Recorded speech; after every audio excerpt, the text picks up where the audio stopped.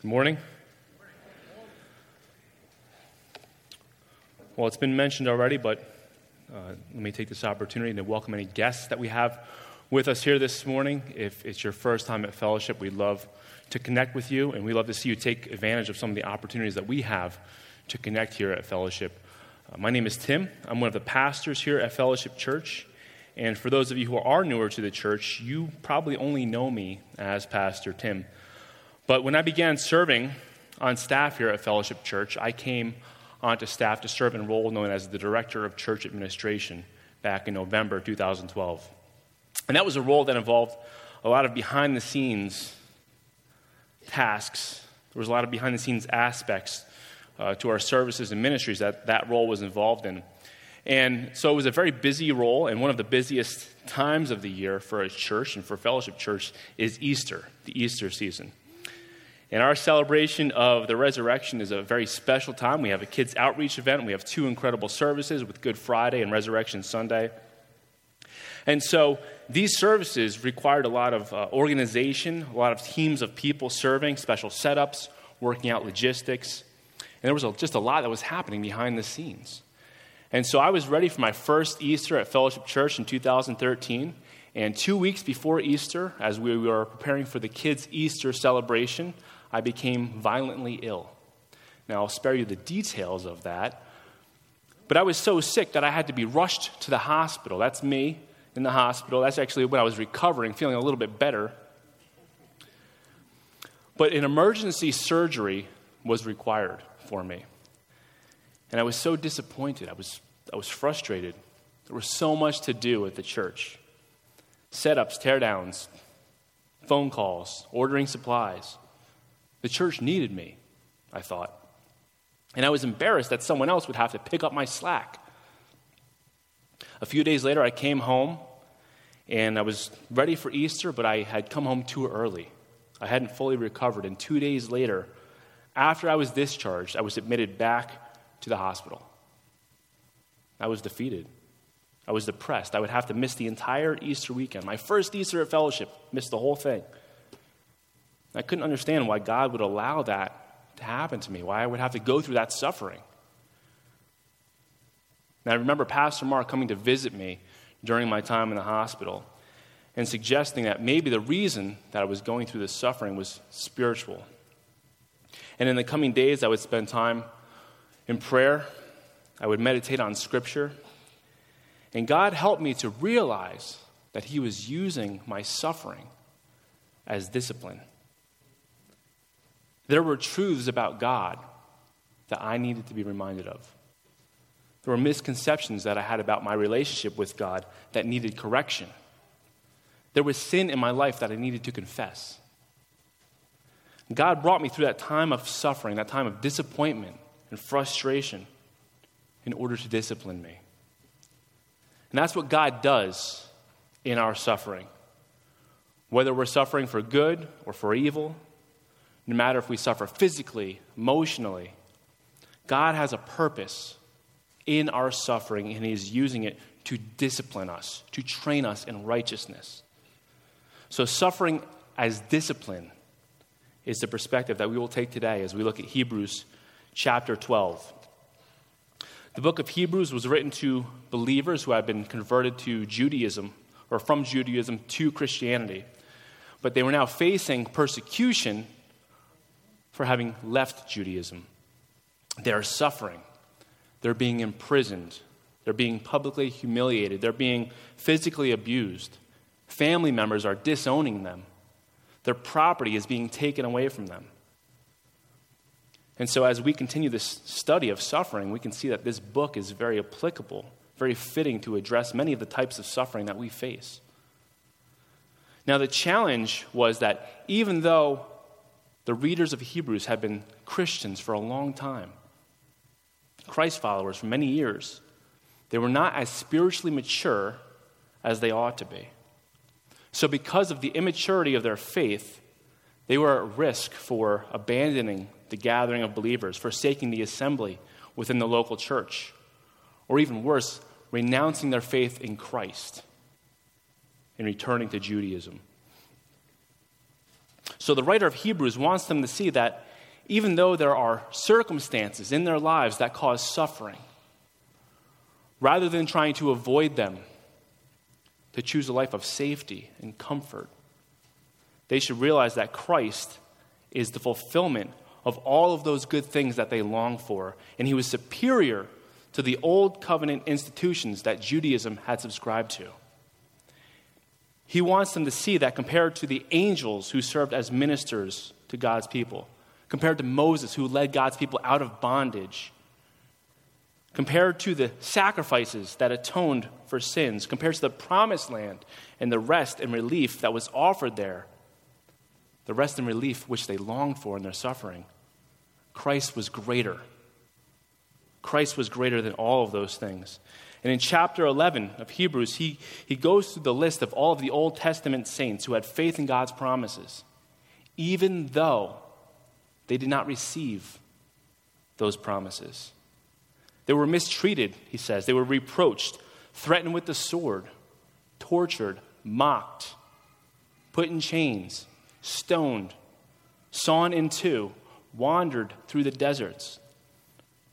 These things they endured, but they endured by faith, even though they never saw what was promised to them. But they endured since God would provide something better for them than what was promised in Christ. He is the one who would bring all of those promises to completion. And because of Christ, we can now enjoy the promises of God.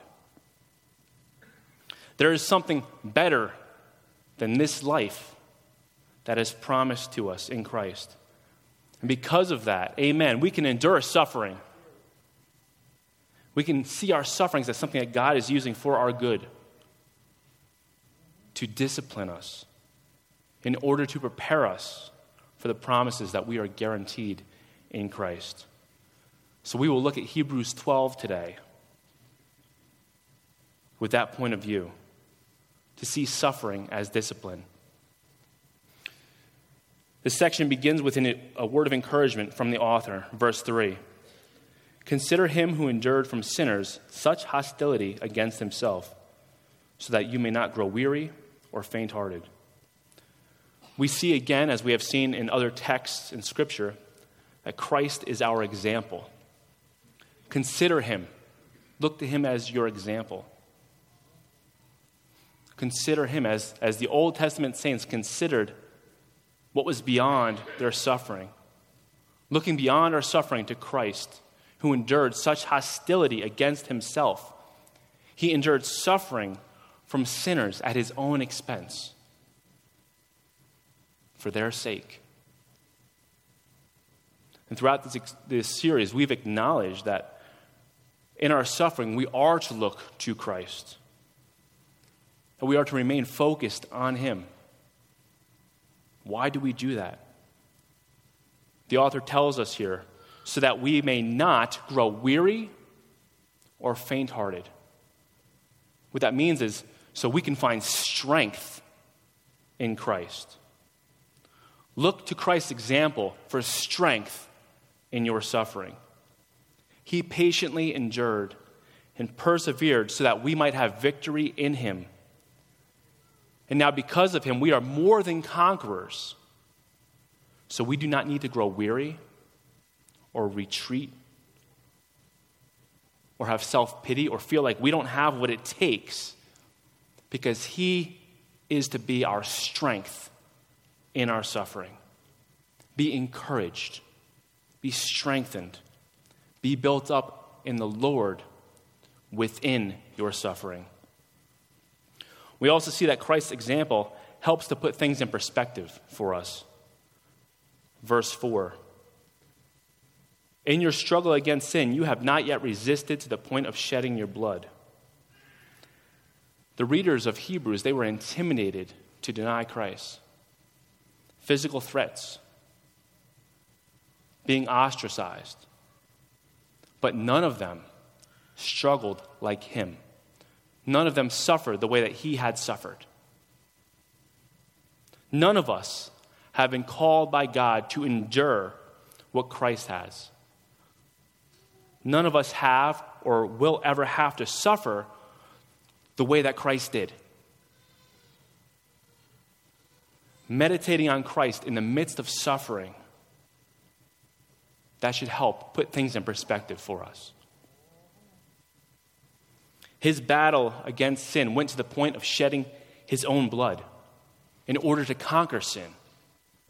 His blood saved us from the wrath of God against sinners. His blood saved us from the ultimate suffering. How can that not encourage us in our own suffering? In your suffering, don't become hopeless, but be encouraged because of what Christ endured on your behalf. Meditating on his suffering will help to keep things in perspective. Now, part of the encouragement in suffering that we see here is the reminder that God uses our suffering to discipline us. And the author of Hebrews quotes Proverbs 3, verses 11 and 12, and verses 5 and 6. He says, "And have you forgotten the exhortation that addresses you as sons? My son, do not regard lightly the discipline of the Lord, nor be weary when reproved by him. For the Lord disciplines the one he loves, and chastises every son whom he receives." The author uses this word discipline 9 times here in this passage. Discipline can be defined as education, instruction, cultivation and improvement, and due submission to authority. We also see the word chastise used here in verse 6. God chastises every son whom he receives. Chastisement means instruction and education by means of correction through severe discipline. Some translations might even use the word scourge. And the primary meaning of that word is to whip severely.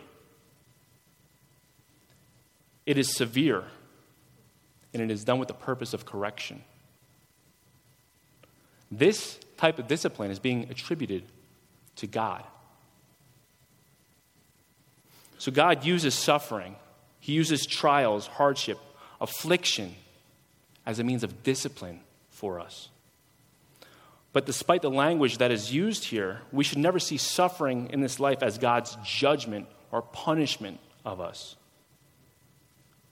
There's a great difference between God's discipline and God's judgmental punishment.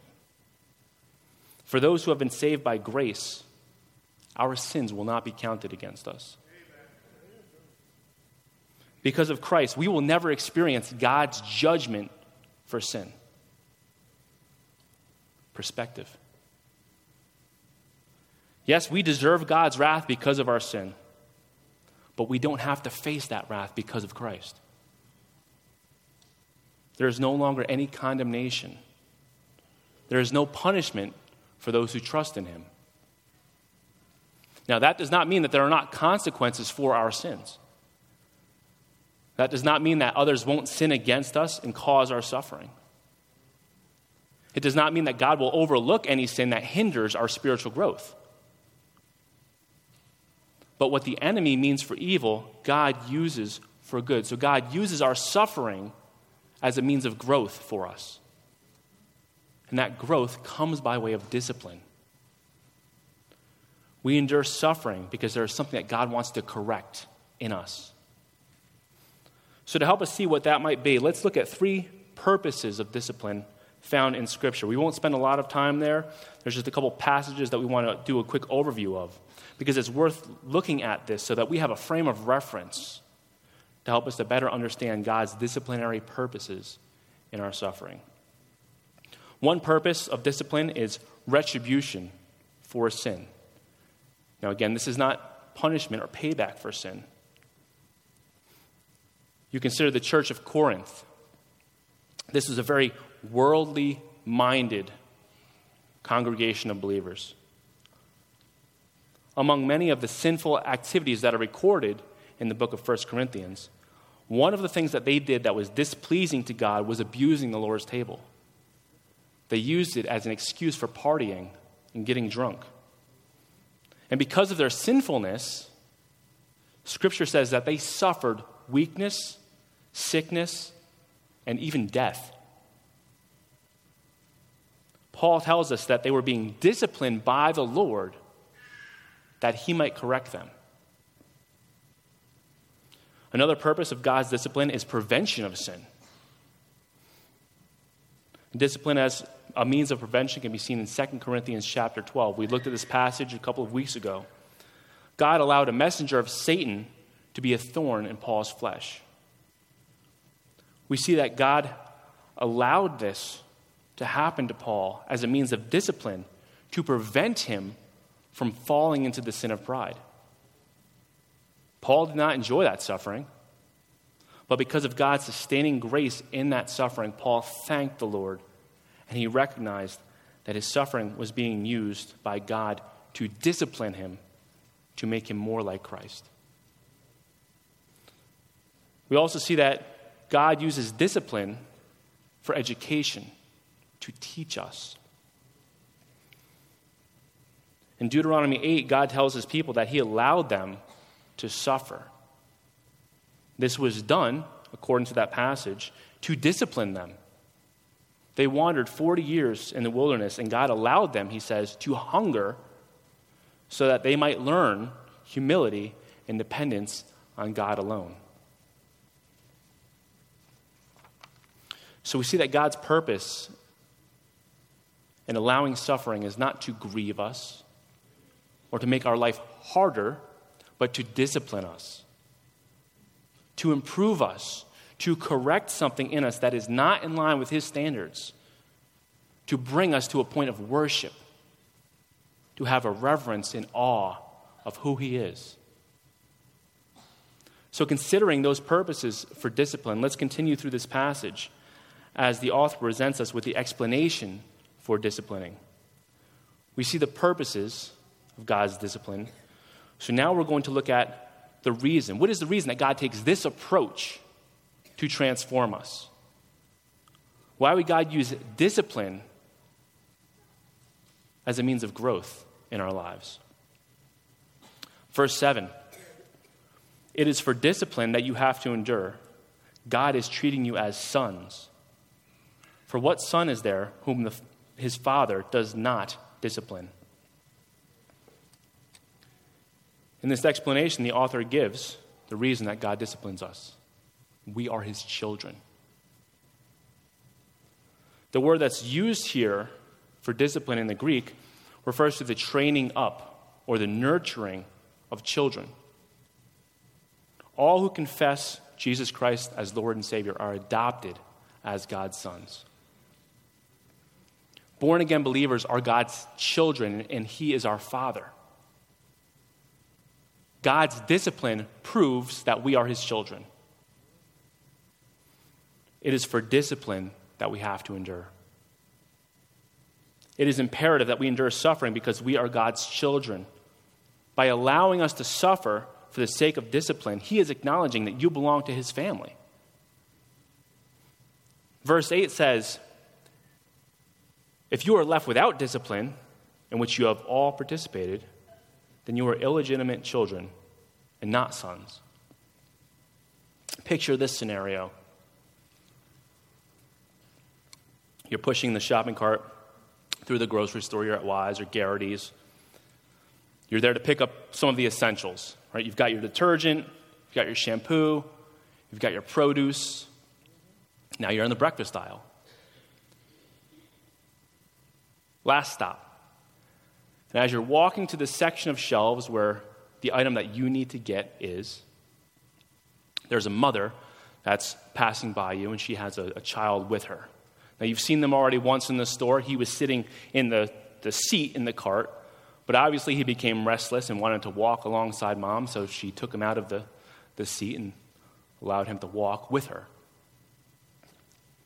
And as they're passing you, you give them the obligatory smile and nod, and you hear the child ask mommy for that cereal, the colorful one with the cartoon animal on the box. And the mom, who's clearly been in the situation before, replies to her son, lovingly yet firmly, No. Maybe she gives an explanation. What happens next? The child falls to the floor, limbs flailing, screaming at the top of their lungs, face red. Mom's embarrassed. What do you think to yourself? If that were my kid,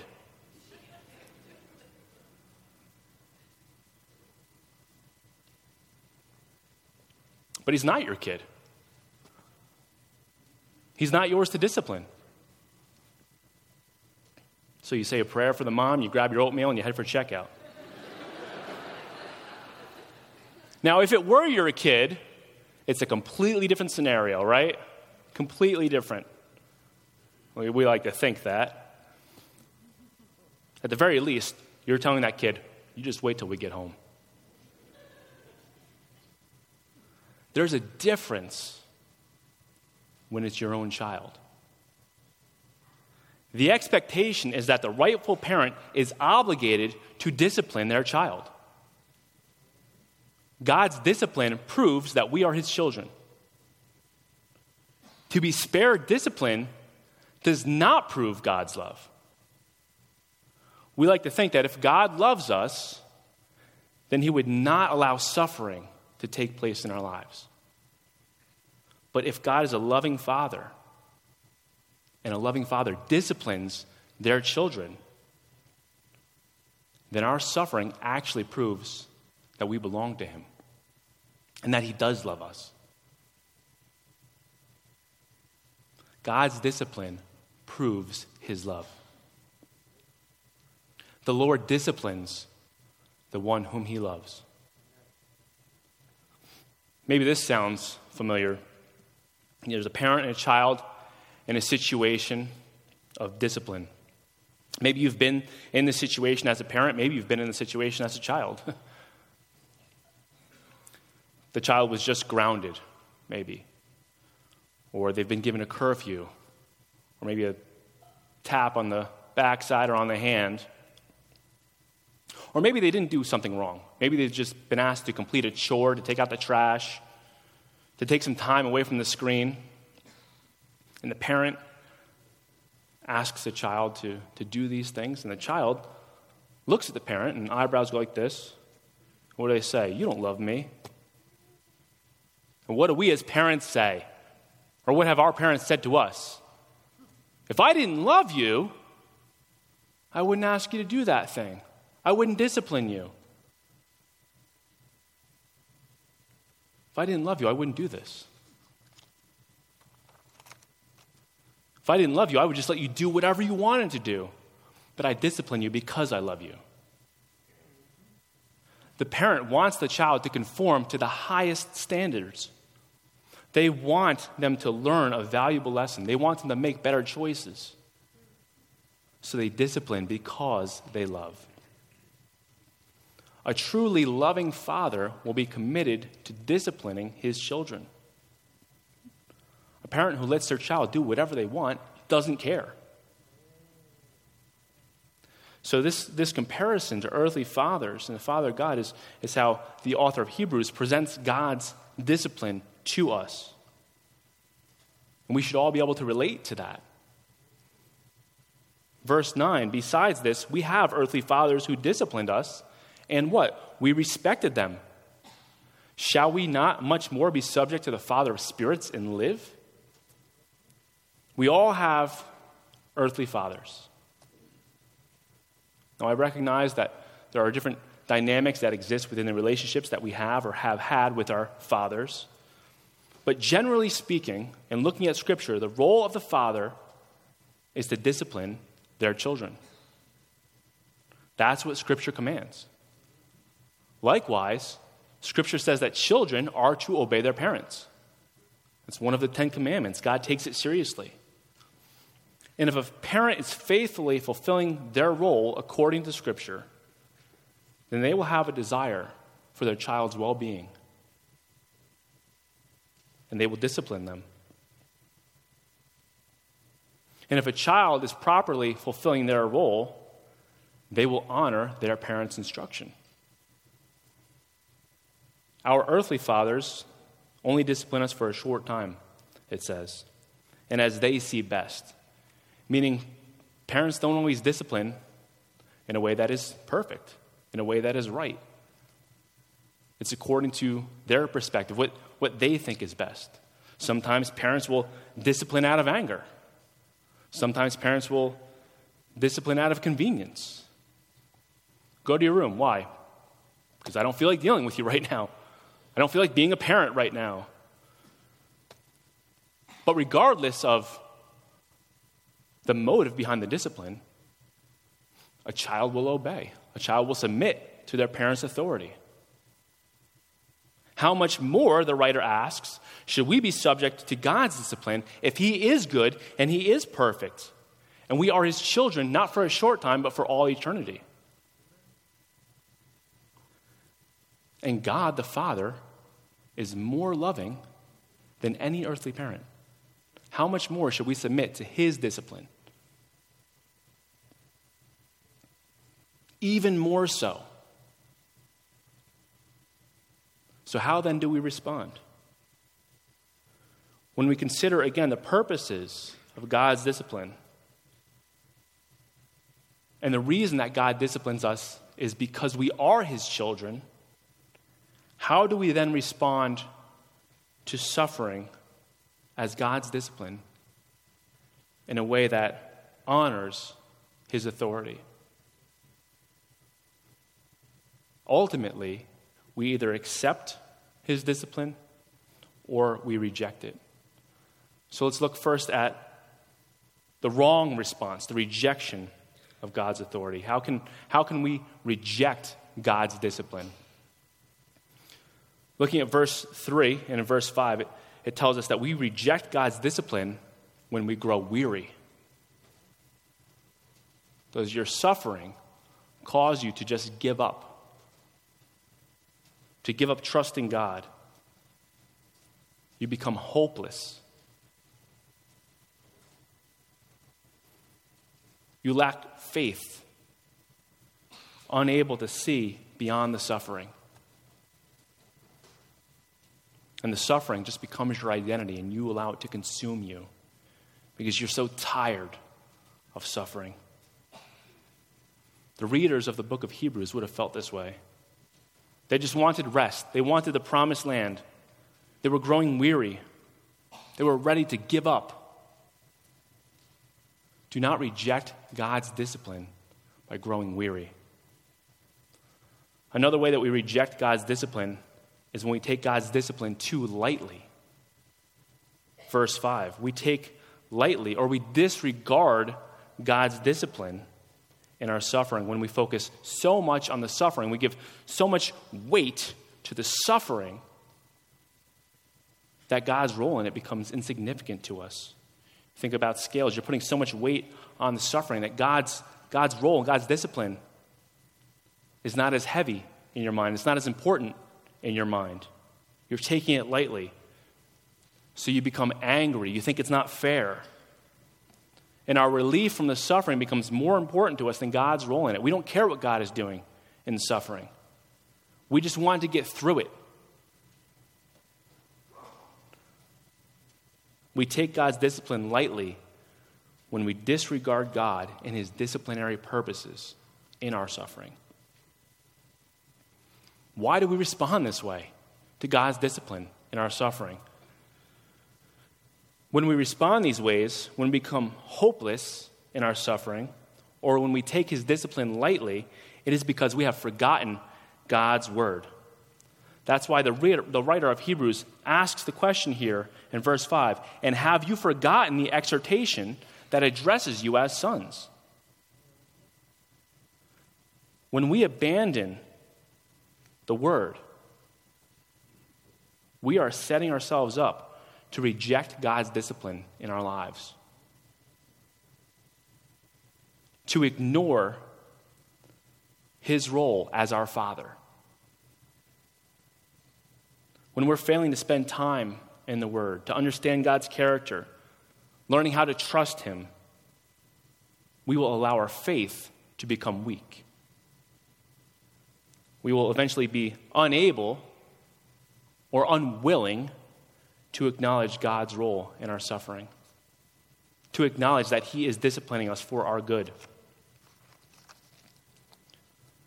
The word teaches us that God is present in our suffering and that he has a good purpose for it, to discipline us. Considering again the Israelites in Deuteronomy 8, verse 5, it says, "Know then in your heart that as a man disciplines his son, the Lord your God disciplines you.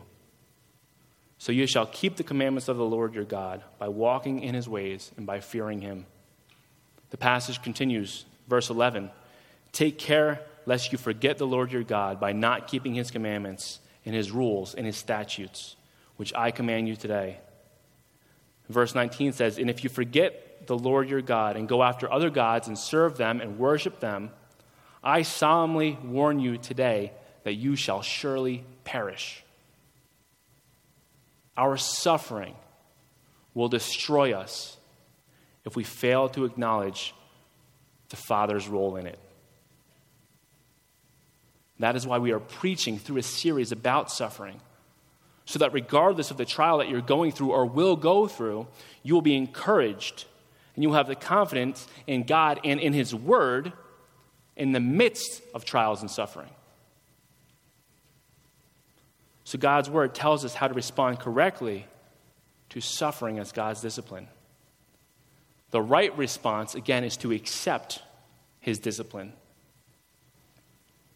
If we accept God's discipline in our suffering, here is how the text tells us that we demonstrate that. First, it says that we are to endure suffering. Verse 7, "It is for discipline that you have to endure." God is treating you as sons. The word endure means to suffer without resistance, without yielding. We don't break under the pressure, but we stand firm in our suffering in the strength of the Lord,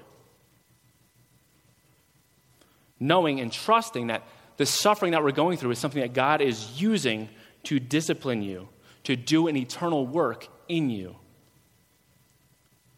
So we can and we must endure suffering for the sake of discipline. And we do so, again, by looking to Christ's example. The other way that we demonstrate acceptance of God's discipline is by respecting his authority. Verse 9, "Besides this, you have had earthly fathers who disciplined us, and we respected them." This word used here for respect literally means to humble oneself. When a son or daughter recognizes that their parents' discipline is for their good, no matter how uncomfortable or inconvenient it may be, they respect that discipline. And when a parent disciplines us, when a parent disciplines their child, and it's not for the right reasons, it's what the parent feels like is good for them in the moment, the child still respects and submits to that discipline because that's their parent. They humble themselves and they put away the tablet, they take out the trash. They respond positively and obey their parents' instruction. They submit to their parents' discipline.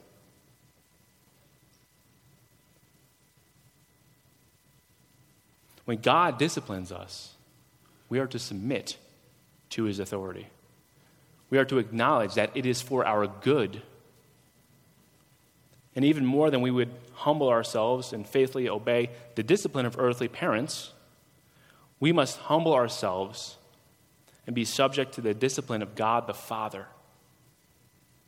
Humble yourself, gratefully accepting God's discipline and acknowledging that God is using this suffering in your life for good. And so what is the result of our suffering as discipline? What good is God disciplining us for? What is there beyond the suffering? Looking again at verse 9, we see that if we subject ourselves to the Father's discipline, we will live. Shall we not much more be subject to the Father of spirits and live? The meaning is that if we humble ourselves and we submit to God's discipline in our suffering, it will produce a life worthy of his name. We have been given a new life in Christ. We have been made righteous. And through discipline, God is giving us the opportunity to live according to that standard, to live according to the life that he redeemed us for. Under the old covenant that the readers of Hebrews long to return to, a son who was totally rebellious to his parents would no longer be disciplined. He would be stoned to death.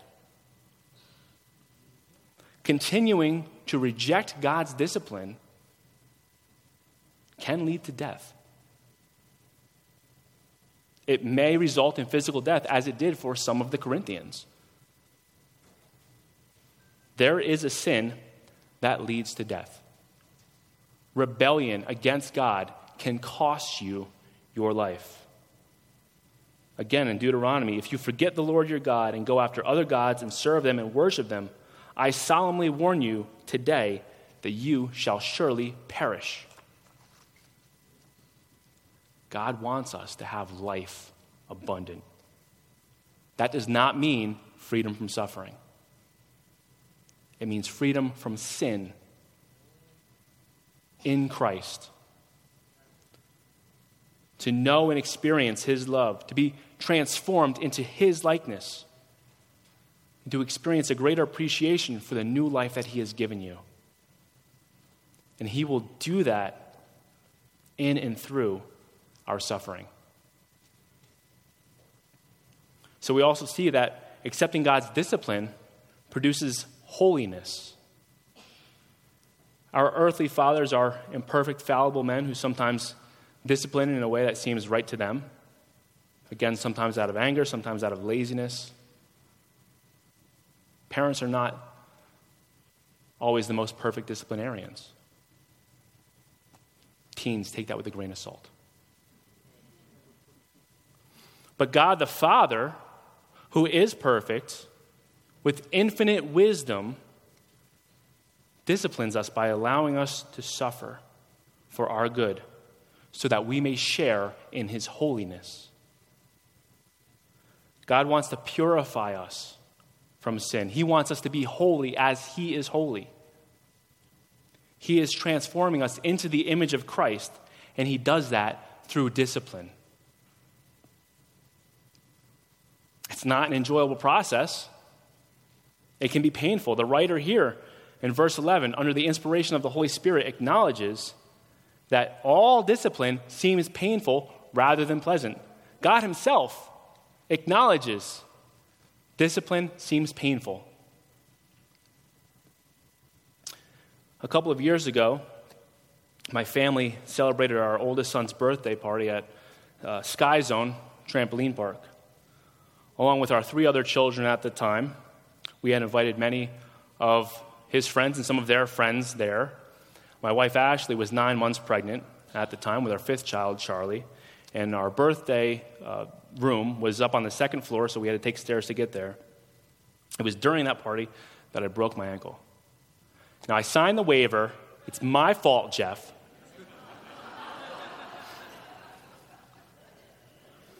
But part of the recovery that I had to go through was physical therapy. Now, many of you have maybe had to go through physical therapy for various reasons. And if you have, you know that it's not easy. It requires discipline, regular appointments, additional exercises, flexing joints and muscles that we aren't mentally ready to use. It involves pain, but we go through it because we know that the end result is worth the pain. God's discipline may seem painful, but it is his way in training us in righteousness. And the end result outweighs the pain. That is what the author of Hebrews is telling us. when we experience God's discipline, it can seem painful. But if it was not, it would have no corrective power. We need to be disciplined. God uses it to build our faith and our character and to produce righteousness in us. Billy Graham once said, "Mountaintops are for views and inspiration, but fruit is grown in the valleys." God is producing the peaceful fruit of righteousness in the valleys, in our suffering. Consider the apple tree. Apples are one of the most ubiquitous fruits in the United States. That's why we say it's as American as apple pie. But it can take up to 8 years from the time that it is planted for the apple tree to produce any fruit. It takes years of controlling insects, fertilizing, pruning in the cold winter months before the tree can produce any fruit. It requires discipline to be applied to that tree. Now, we don't consider that when we eat an apple. We just enjoy the fruit. But it can be a harsh process for the tree to produce that fruit. For a moment, all discipline seems painful. But the result is fruit. Peaceful fruit. The peace that comes from trusting God with all your heart in and through your suffering. The readers of Hebrews, they wanted to go back to the old way of life. They were so focused on their momentary affliction that they just wanted relief from it. They wanted the old covenant promises of rest. Yet they already had access to something greater in Christ. They had peace with God through Him. They had a greater rest in Christ. And if we are to know that rest more fully, we must be prepared to be transformed into the likeness of God's Son through discipline. So if we are His sons and His daughters, we must accept God's discipline in our suffering in order to be made like His Son, who suffered for us. Can you look with eyes of faith beyond your suffering today? Can you consider how God may be working to discipline you, to prepare you for something greater than the suffering? Your suffering is not something that God is going to waste. He is using it to discipline you, to give you life, to make you holy as He is holy. Ask God what He is wanting to correct in you through your suffering. Is there a sin that you need to repent of? Is there an idol in your life that He wants you to get rid of? Maybe He's disciplining you to prevent you from falling into sin. Maybe there's something that you need to learn about the character of God that He's trying to teach you. Whatever it may be, God wants to use your suffering to transform you. Humble yourself before God's authority. Accept the discipline from the Father. He is allowing you to suffer so that you may be transformed. Trust that it is for your good because you are His child and He loves you. Let's pray.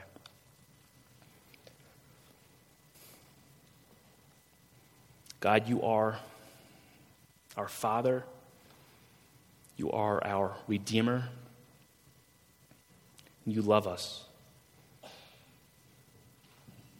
You redeemed us by the blood of Christ so that we could be adopted as your sons and daughters, that we might have an inheritance that is imperishable,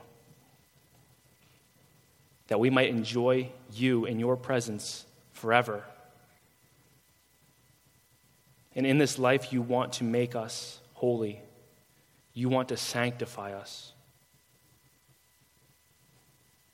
Help us, Lord, to accept the discipline as we go through that process.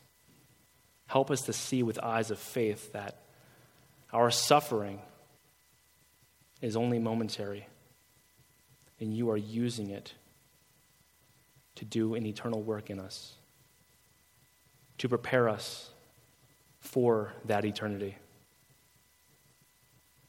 You have made us righteous, and you are making us righteous through the discipline. Help us to see that you love us, that you are doing this for our good, because you love us, because you are a good Father. In Christ's name, amen.